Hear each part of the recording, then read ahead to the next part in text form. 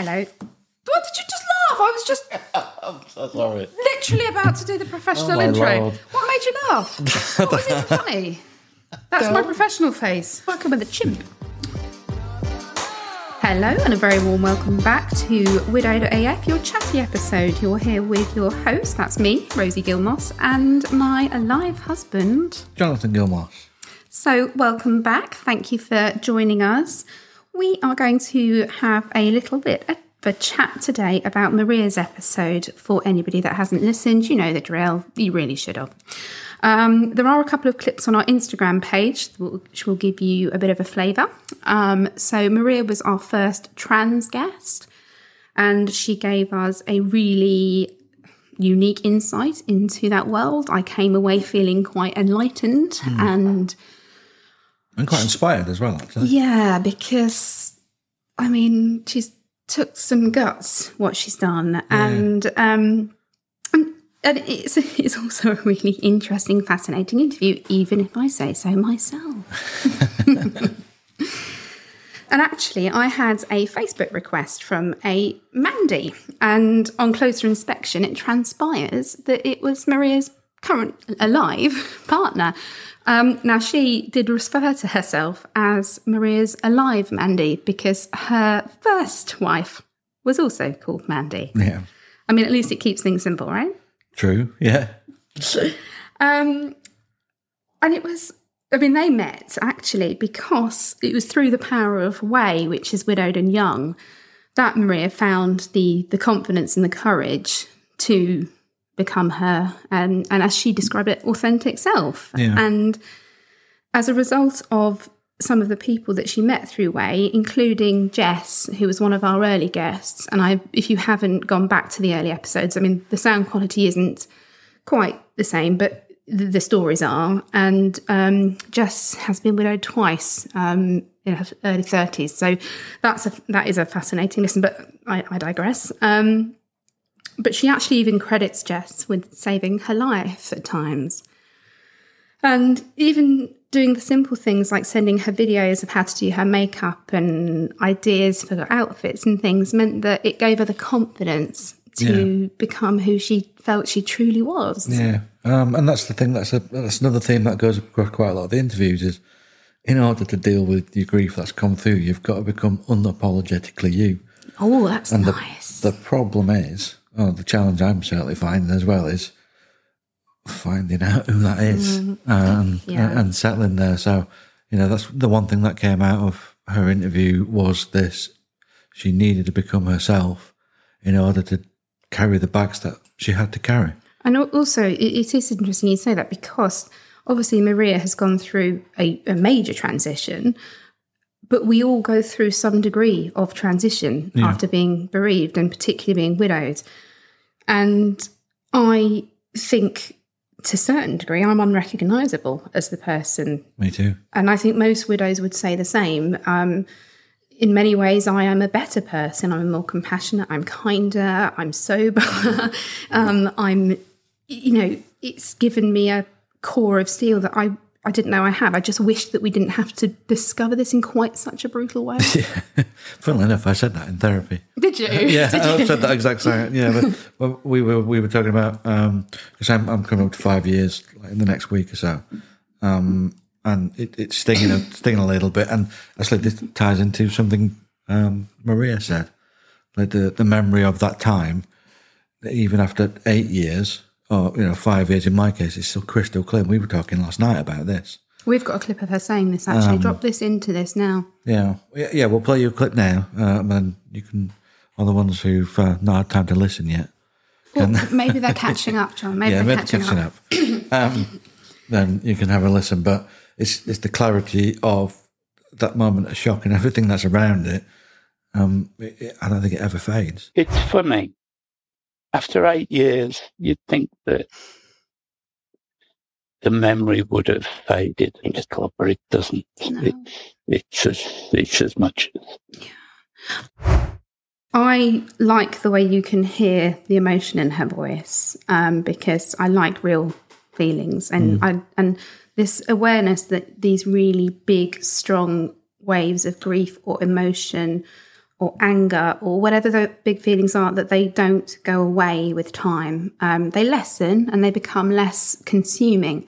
But you've just touched upon the point that you're approaching your 5-year death anniversary, as it were.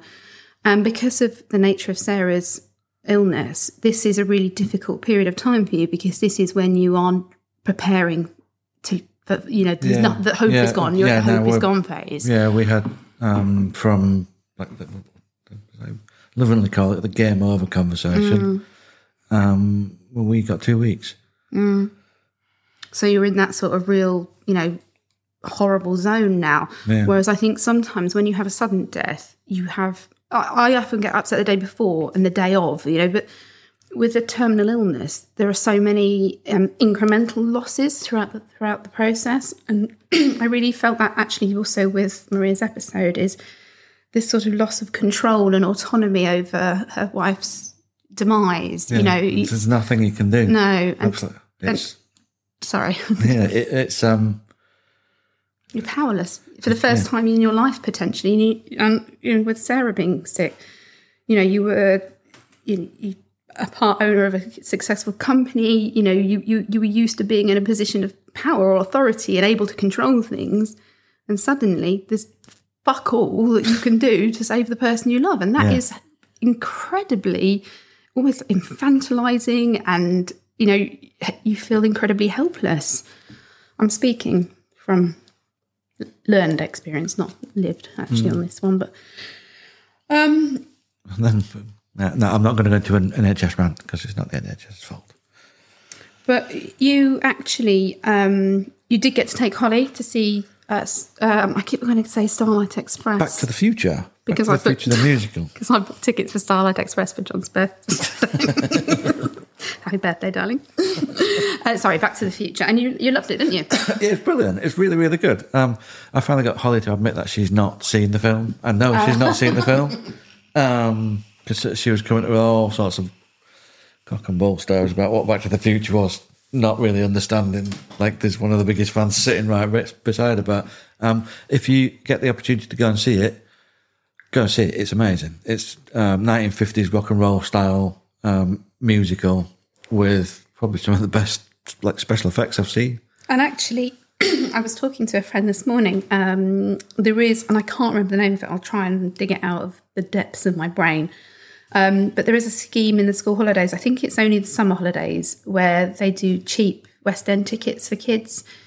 And I remember taking Monty to see, I think it was Wind in the Willows. And I think I got a ticket for about £15, £20. So it suddenly starts, because West End ticket prices, if you want to actually be able to see anything, are extortionate. I mean, but in terms of spending quality time together, as father and daughter, it can be challenging to find something that you want to do together.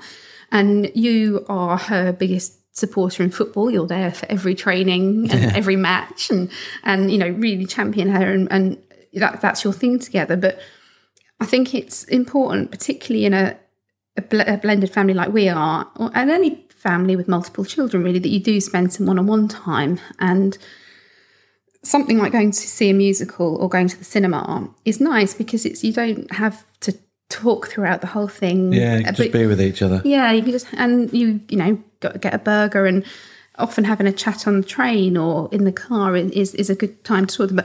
But the reason I'm saying is because it was quite a bloke-friendly production, whereas West End musicals, not, and I hate to stereotype here, but often men are less keen on a West End musical. But this was quite bloke-friendly. Yeah, it was good. It was good, and it ticks all the nostalgia boxes as well. I'm actually gutted that I didn't go. Somebody had to do the school runs.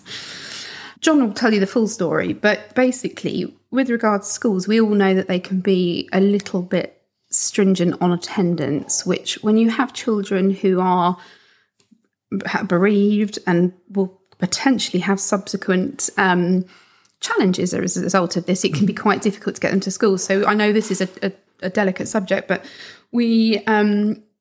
John basically sort of went into school. It wasn't so much a request, was it? No, it was informing them. Yeah, and it wasn't done in a in a relatively aggressive way. It was just that, I'm coming up to 5 years from losing Sarah. Me and Hole should have gone to see a show in the half term just to have a bit of together time, which we do in November because it's such a clusterfuck of a month for my mental health. Well, you prefer not to necessarily massively acknowledge the day, do you? No. But to try and find a way of doing something nice in the time around it. Yeah. And I think it's finding a way to commemorate it without necessarily dragging your kids back into it. It's weird. As they get older, I think they become much more aware. Yeah, and Holes' mood has it's body keep stop. It's a little off to the side. So I went and said, explained I'm going to take her out. We're going to go see a show, and to their credit, they were absolutely fine. I said, well, of course we'll give you authorised attendance, but I'll caveat with that. This is the first time. Yes. And the only time all year that this will happen is not a thing that we do regularly. I do it. I've done it. I can't actually remember if I did it last year, which is awful, isn't it? I think it fell on a weekend, but I've traditionally taken Monty out of school because he's always been aware of the date, whereas the others not so much.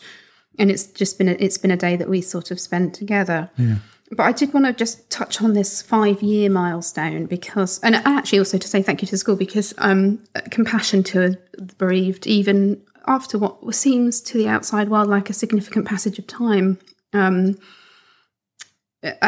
it is 5 years actually it's half a decade. And I'm acutely aware that Holly was 5 when Sarah died. She's now 10. Yeah. I went through a lot of the same emotions back in March because I was 5 years in March and Hector was 5 when Ben died. So I know what's going on in your brain to a certain degree right now. It just feels like a big passage of time, doesn't it? It feels like a chunk of time, and they've been gone longer than the child knew them for, and it's that grains of sand almost, isn't it? Yeah, they're disappearing. But because I was talking with my counsellor yesterday, also about my nephew, who was born 4 days before Sarah passed away, and it's difficult for me to comprehend. But this is her sister, who gave birth, and they were all so excited about it because Lorna had sat by her bedside pretty much most of the way through her pregnancy. Yeah, they were so close, and and then from them to for it to be so fleeting. And then as the birthdays come around, it's his birthday, and then 4 days is the death anniversary. So I've got to try and twist this memory away and make November. I think you and Holly just having a day out together at some point in November, or maybe even a weekend away as she gets older, becomes what you do to almost commemorate. Yeah. Because that's you very literally living your life and taking your child up to the West End to see a show. You're giving her a wonderful experience in time with her dad, rather than going to some stone somewhere and sort of encouraging her to cry, which is also fine if that's what they want to do. Yeah. But kids don't necessarily want that, do they? I think kids want time. They just want time with.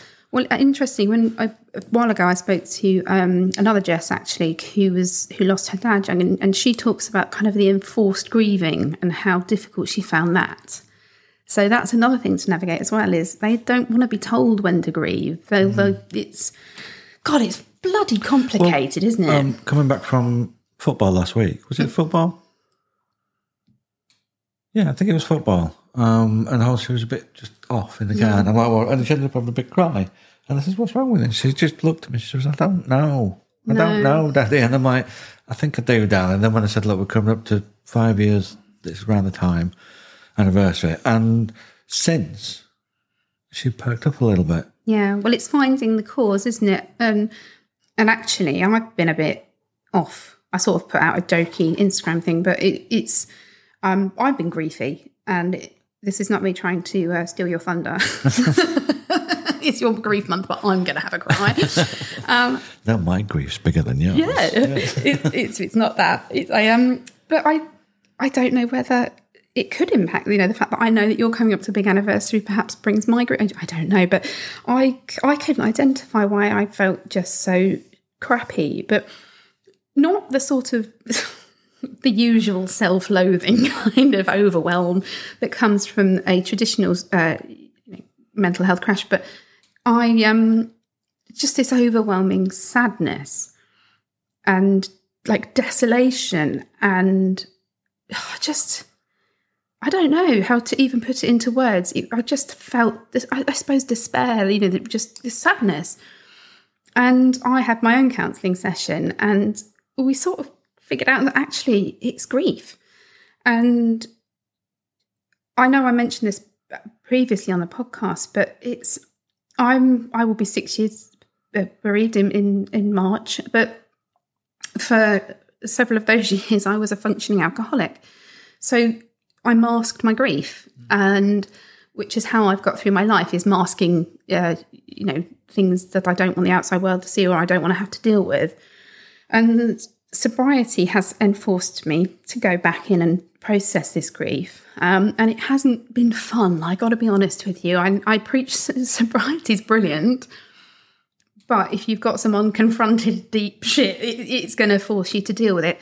And But I put on his playlist. I went out for a walk before it was even light with the dog, and I put on a playlist that I've not really listened to for years, and it's songs that remind me of Ben. And I ugly, loud sob cried out in the woods, and I don't know, there was anybody around, and I apologise to anybody of West Malling if you were terrified by a howling woman in the woods on Monday morning. You might have just started an urban myth, you know. I was wearing like a black Mac with a hood and everything. But it did feel better, and we seem to want to suppress this need to cry. And I understand that you can't always, but I was helping out at the school on Tuesday, and Tabby goes to a wonderful little school, and they're so kind there, and two of the members of staff sort of said to me, "Are you okay?"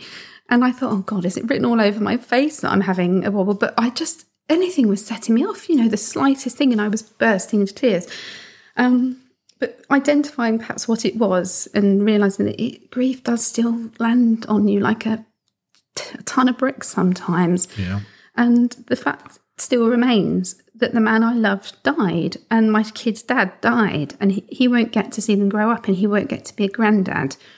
And however you move forward in your life and create a new, wonderful maybe life like we have, that doesn't take away the injustice and the agony of losing somebody that you love. And nothing will take that away. Time, therapy, nothing. But you have to live with it. Yeah, and well, this is something my counsellor brings up.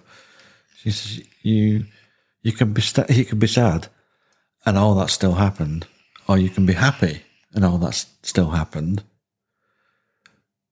Yeah. So make your choice. Yeah. But the happiness is generally not the easy choice. And the happiness is, you can't be happy all the time. Nobody's happy all the time. It's a fallacy. It's much like the fallacy of perfection. But a constant mid-ground is okay. Yeah, and it is okay sometimes to just have a really big cry, because what happened to you is awful. I'm also wondering, I had you said to me the other evening, you said, just to warn you, if you go onto your work Facebook account, there's a message, and it's a message from somebody whose husband drowned diving up the road from us. Now the sort of lakes where this happened, they have a park run, and it was closed. There were sort of some rumours on Facebook pages, but I never really heard anything out. And at first I put it out of my mind a bit, but it did transpire that it was a diver, and they did die. And his partner got into contact with me, and I just wouldn't look at the message. It just felt a bit too close, and then I did, and I replied, and I felt much better, because I feel like she will need to I could maybe be a little bit of a grief Sherpa for her on this one, because of the similarities, and she actually lives quite near, and she knew about Ben, she knew about just being part of the dive community. So perhaps that stirred up some stuff. I mean, who knows? Who knows what goes on in these complex brains of ours? In fact, it could have been the squeak of a door that reminded you of the squeak of a shoe from 15 years ago and just put you on the floor. This is exactly it, right? This is exactly it. Or you can be watching a Facebook memory of them and not feel a thing. Yeah. Or you can just talk in kind of casual conversation about them with the kids or whatever and not cry. Or I can hear the first notes of Rocket Man, and that's me. That's me done for. I'm sure everyone can relate as well. And like, I also want to touch upon this idea that doing the work, which is work, it's hard. You know, fixing yourself feels like the wrong word. Strengthening yourself. It's a muscle. You've got to build it. And going out and getting some exercise and taking your meds and trying to get your nutrition right, and we take it a step further and sit in cold water. But those things aren't necessarily things that you want to do, and you do them. And then the worst thing is sometimes you do them all and you still feel shit. And that, I'm afraid, is when I just feel so helpless and hopeless, because I think, well, what else can I do? Nothing. That is the point when you just go, okay, I've got to just go to bed for a bit. I'm just going to sit in this. Tomorrow's a new day. Wipe the day off, and just agree that today you're going to feel a bit shit. Yeah, and chances are you'll feel better tomorrow. And this sorry, chaps. Again, this is perimenopause talk, and I do believe that these crashes are triggered by my cycle, and even though I'm on the HRT, I think it takes a while to settle. But you actually came across a new study. It's like a week old. Yeah, into the impacts of perimenopause on women, and how the suicide rates are enormous between 45 and 49. So right smack in. I mean, I'm a little under that, and in particular, there was a part of the study into the impacts on neurodivergent women and how more exacerbated it is and how much more likely we are to mental health crashes. So you've actually sent it over to my psychiatrist. So I'd be interested to hear what his take on it is, and I will feed back if there's anything new and interesting. And I have touched on this, but there is a new podcast coming, which will be me talking about more sort of issues like this, among the many other things in my head. So I won't wang on too much about it here, but I also know that our listenership often is around the same age as me, so we're kind of going through this stuff together. And as we know, safety in numbers, guys, right? So just to sort of summarise, really, we've had a roller coaster of a week. We've had highs and lows. Tabs did very well in her dance competition on Saturday morning. That was worth the obscenely early start. Still got the cold tub though.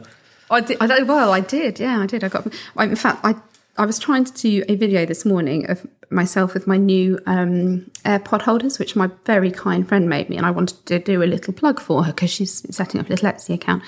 And whilst doing it, I did slip on the ice on the way to the ice bath. So I haven't actually watched the video, but if it's funny enough, I'll share it with you. We'll see how undignified it is. And you're off to play poker tonight, aren't you, with your late wife's husband and his family, his brothers? I'm friends, yeah. It's not high stakes. It's £10 buy-in, and there was a conversation about wings and tings. As long as the house doesn't get put down as collateral, it's all good. No. And we've got the usual mayhem of a weekend, birthday parties, and in fact we will be going to Costantino's birthday party. We will, 5-year-old little fella. But we've got who's out on Monday? So it's Rihanna. So it's a re-record of Rihanna. So it's the second time she's been in the hot seat. The first time I think she was away on holiday, and she was in Albania. That's the British had lots of connectivity issues, and it went to pot, so we said, do you mind doing it again? Yeah, it's quite an emotive one, and actually it's a really it's a suicide one, but there's some quite traumatic details in there. So I wouldn't say not gory details or anything like that, but just when you hear the desperation that she felt, and you can really hear it in her voice. It might be quite difficult for anybody who has experienced loss like this, but it also might be comforting to feel less alone. So anyway, on that note, I will stop rambling and let you all be. But thanks again for listening. Do you want to do your like and subscribe business? Yes. So if you're still listening right now, which I know you all are, because you love this. I love this. But get onto Apple Podcasts, get onto Spotify, get onto Google Podcasts while they still exist, or wherever else you get your podcast. Give us a subscribe, give us a like, give us a follow, give us a review. Just press all the buttons. Yeah. Type all the things. Do all the things. We know that you've got loads of time and to do this sort of stuff. Yeah, but it's to help us share the stories. Yeah. The more people that like, review, and all the rest of it. The bigger the reach. The bigger the reach we get, and the more people we can help. So. And with regards to Woodstock, it's in progress. I will have more to report back, and I'm going to shut up now. So bye, everybody. Survive the weekend. Let's aim for that. And we'll be back with you on Monday. Lots of love, everyone. Bye-bye.